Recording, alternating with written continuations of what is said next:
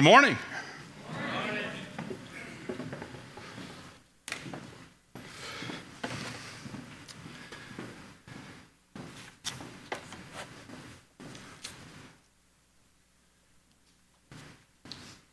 Okay, here we go. My former preaching professor, Lucy Rose, may she rest in peace. Lucy, when she taught us, she said, you preacher wannabes, the reality is when you stand up to preach, you're going to preach to one of three different places. You're going to preach to people's heads, you're going to preach to people's hearts, or you're going to preach to their hands and feet. In other words, Lucy was saying sometimes your sermons will make people think, sometimes you'll make them feel, other times your sermons will make people get up and move and serve. So this morning, I'm just letting you know straight away, if you're going to try to figure out which one this is one for your head. Today is one of those messages that is designed to make you think. So I'm just forewarning you. Okay, so last week we celebrated Pentecost, and Pentecost was the birthday of the church when God breathed God's Spirit onto the people, onto the church, and we noted how the Spirit of God was not so much about giving the Spirit solely to individuals, but the Spirit was given to the entire community, the Christian community. And the purpose of bestowing those gifts on Pentecost was to declare by word and deed the mighty acts of God. And that's what occurred in Pentecost from Acts chapter 2. This Sunday, as compared to last Sunday where we looked at Pentecost, this Sunday there's a shift in the church's calendar. And what is today? Don't say Father's Day. It's not on the church calendar. It's on the Hallmark calendar. Hallmark calendar, it's Father's Day. And the church calendar today is Trinity Sunday. Trinity Sunday, where we remember the Father, Son, and Holy Spirit. The Trinity, one of the most difficult concepts in the Christian theology for us to grab. Like Jews, we believe there is one God, and yet we believe this one God has three distinct persons that manifest themselves uniquely. And our text today in John chapter 16, which I invite you to go ahead and turn to, John chapter 16, we find that Jesus is in an extended conversation with his disciples. John, the author of the gospel, spends almost 20%, that is chapters 13 to 17, with one scene. He devotes 20% of his gospel to one particular scene. And it's when Jesus is with the disciples the night he is betrayed. What has happened in this scene already? From John 13 to 17. Well, we see in this scene that Jesus has washed the disciples' feet. We see that Jesus has reinterpreted the Passover Seder into what we call now the Lord's Supper. And we see in these chapters that Jesus is spending an awful lot of time explaining to his friends what is about to happen. And he tells them quite frankly and directly, I'm leaving. I'm not going to be around.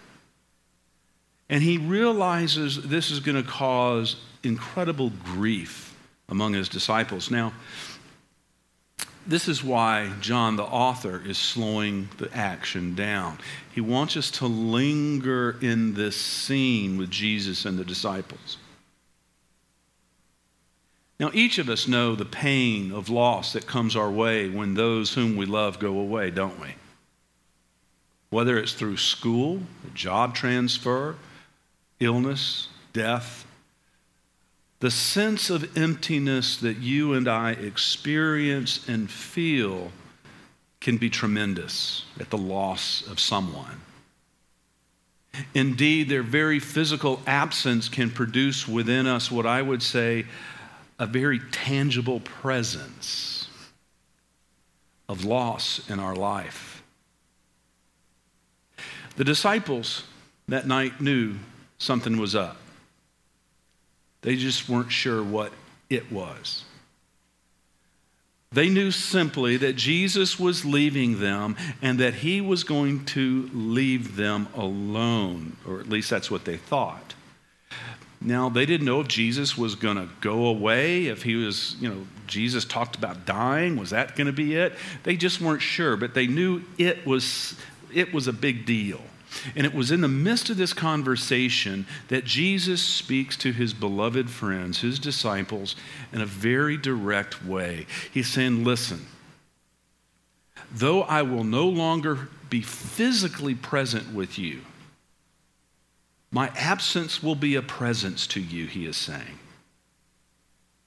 But I will be with you in no less dynamic and a timeless way through the presence of the Holy Spirit, the advocate, the counselor. And this is where we pick up in our scripture story this morning. John chapter 16, verses 12 to 15. Listen to the word of the Lord. Jesus, talking to his beloved, says, I still have many things to say to you, but you cannot bear them right now.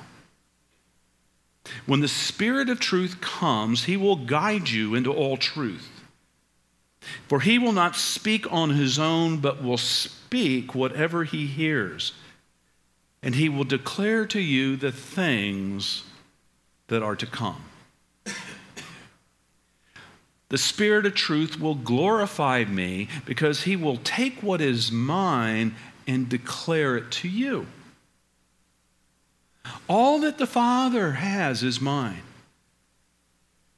And for this reason, I said that the Spirit of truth will take what is mine and declare it to you. My friends, that is the word of the Lord. Thanks be to God. My friends, Jesus is giving us a wonderful example of how to do pastoral care, first and foremost, with others. He knows he has to shape his words to his disturbed, upset disciples in such a way they can hear what he's actually saying.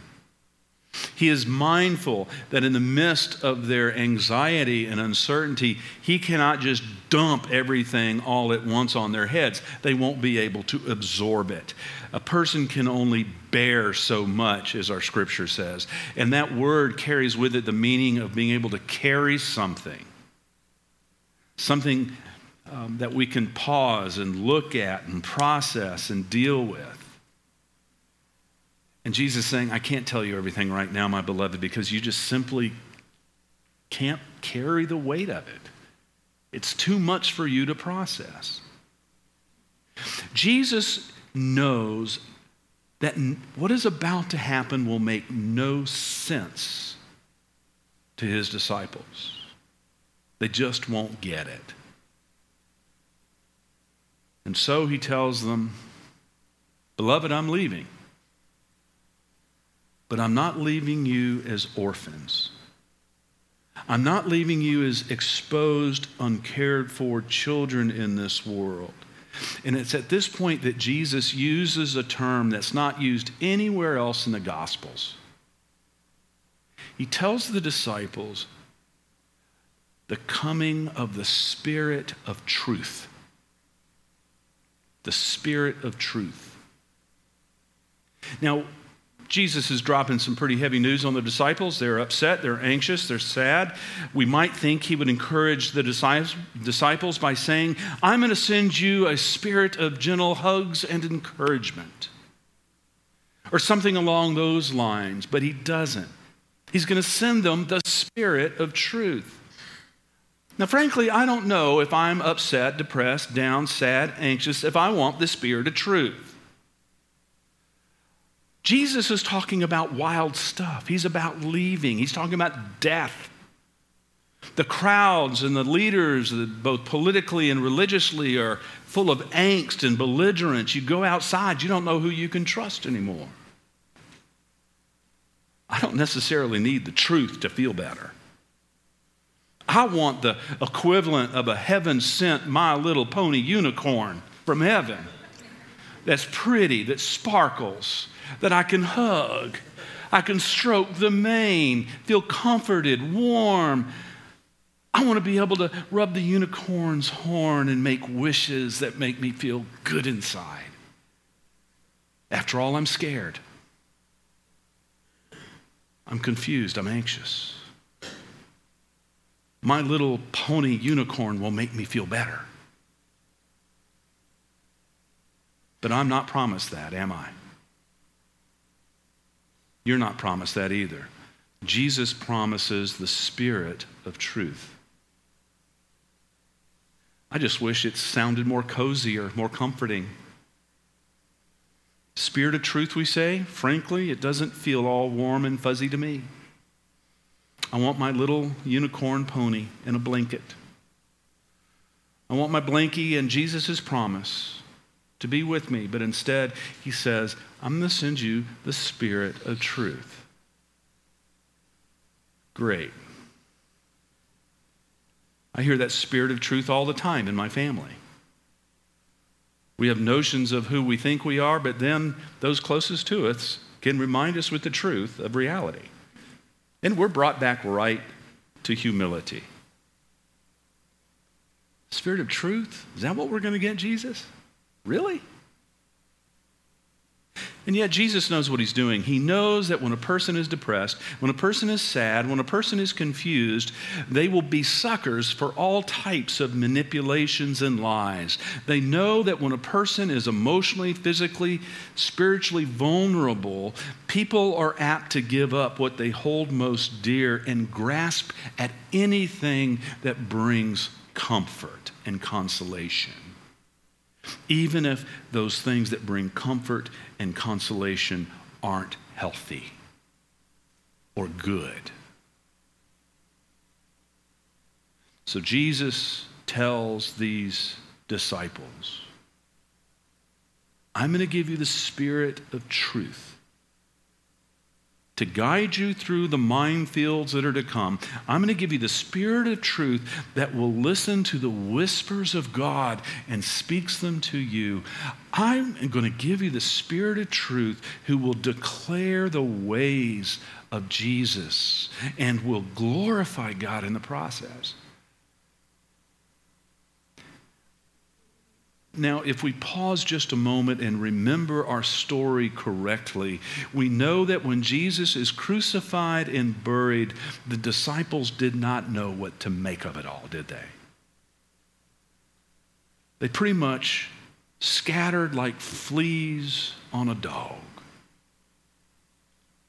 They were in fear of persecution. They went into hiding. And Jesus knew this was going to happen. He knew it was vital for them to remember his words and to remember his teachings correctly.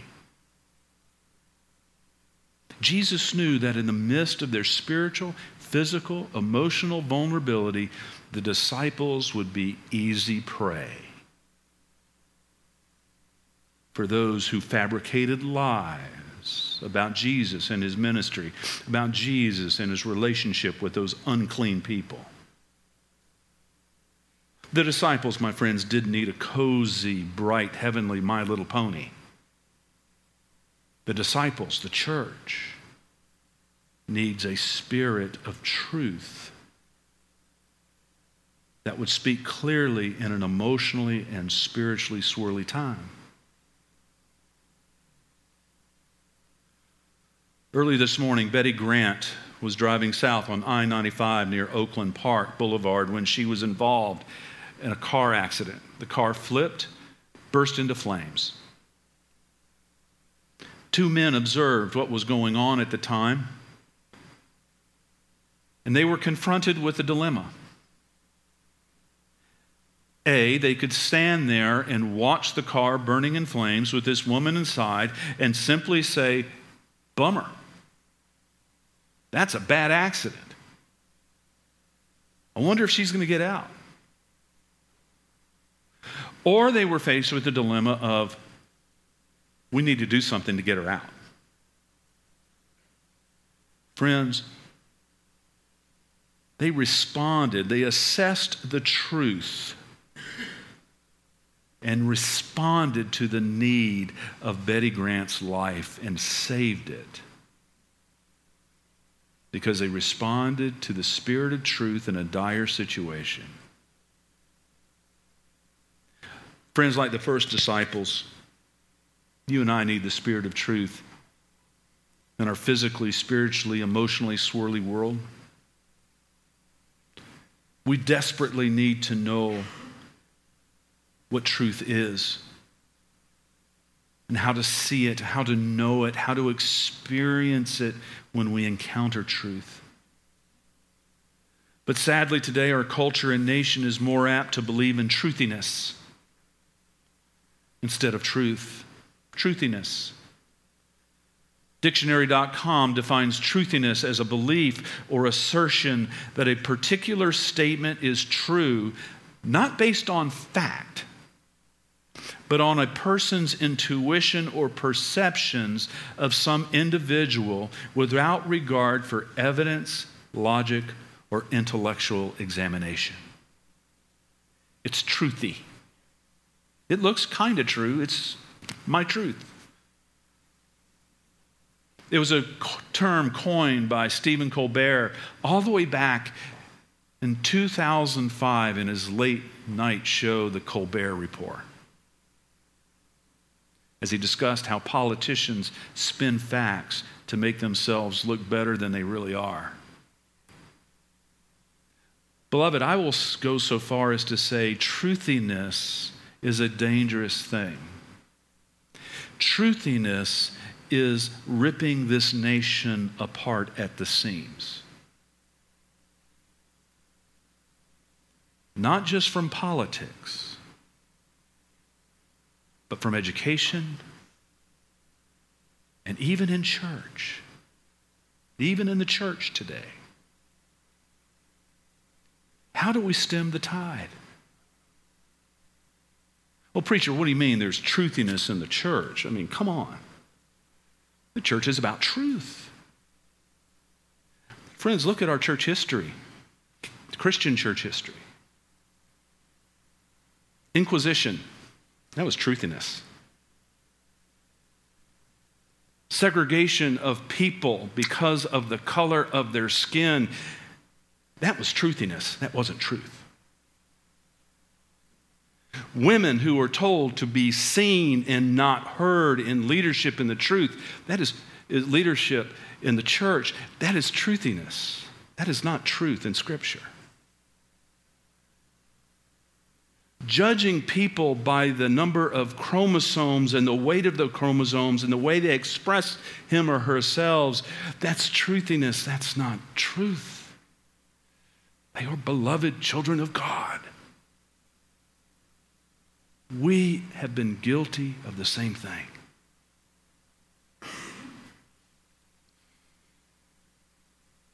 Beloved, we must remember that Jesus refers to himself as what?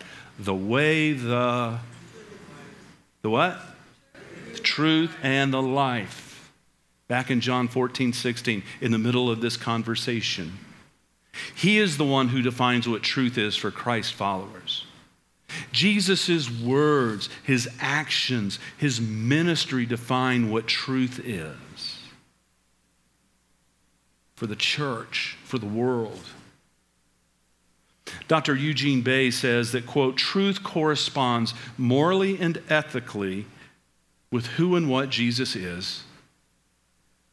It cares about the things Jesus cares about and carries out the kind of ministry that reflects Jesus' ministry among the people he lived with. Jesus is the norming norm. Jesus' morals, ethics, passions for life, for how people are to respond and get along with each other, how they're to love God, is the measure and the ruler by which we measure truth. Truth is not measured by my opinion, my perceived intuition.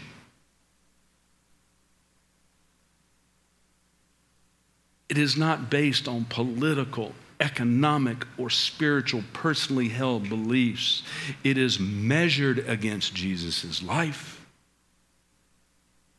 death and resurrection, how he lived among all types of disparate people, how he defined neighbor beyond the cultural norms of his day, and how he loved and blessed the biased and the saint, the sinner as well as the beloved, and invited them all into the realm of God.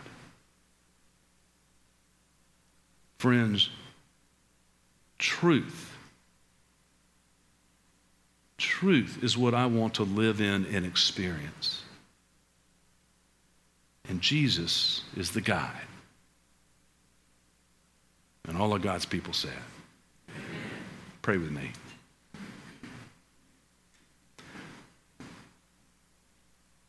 Holy Spirit, come.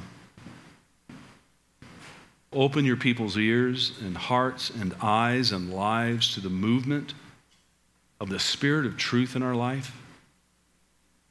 A truth that may not always be warm and cozy and comfortable, but Lord, truth that is life-giving, life-enhancing, not only to ourselves, but for others. Holy Spirit, come. Abide with your people in Christ's name. Amen.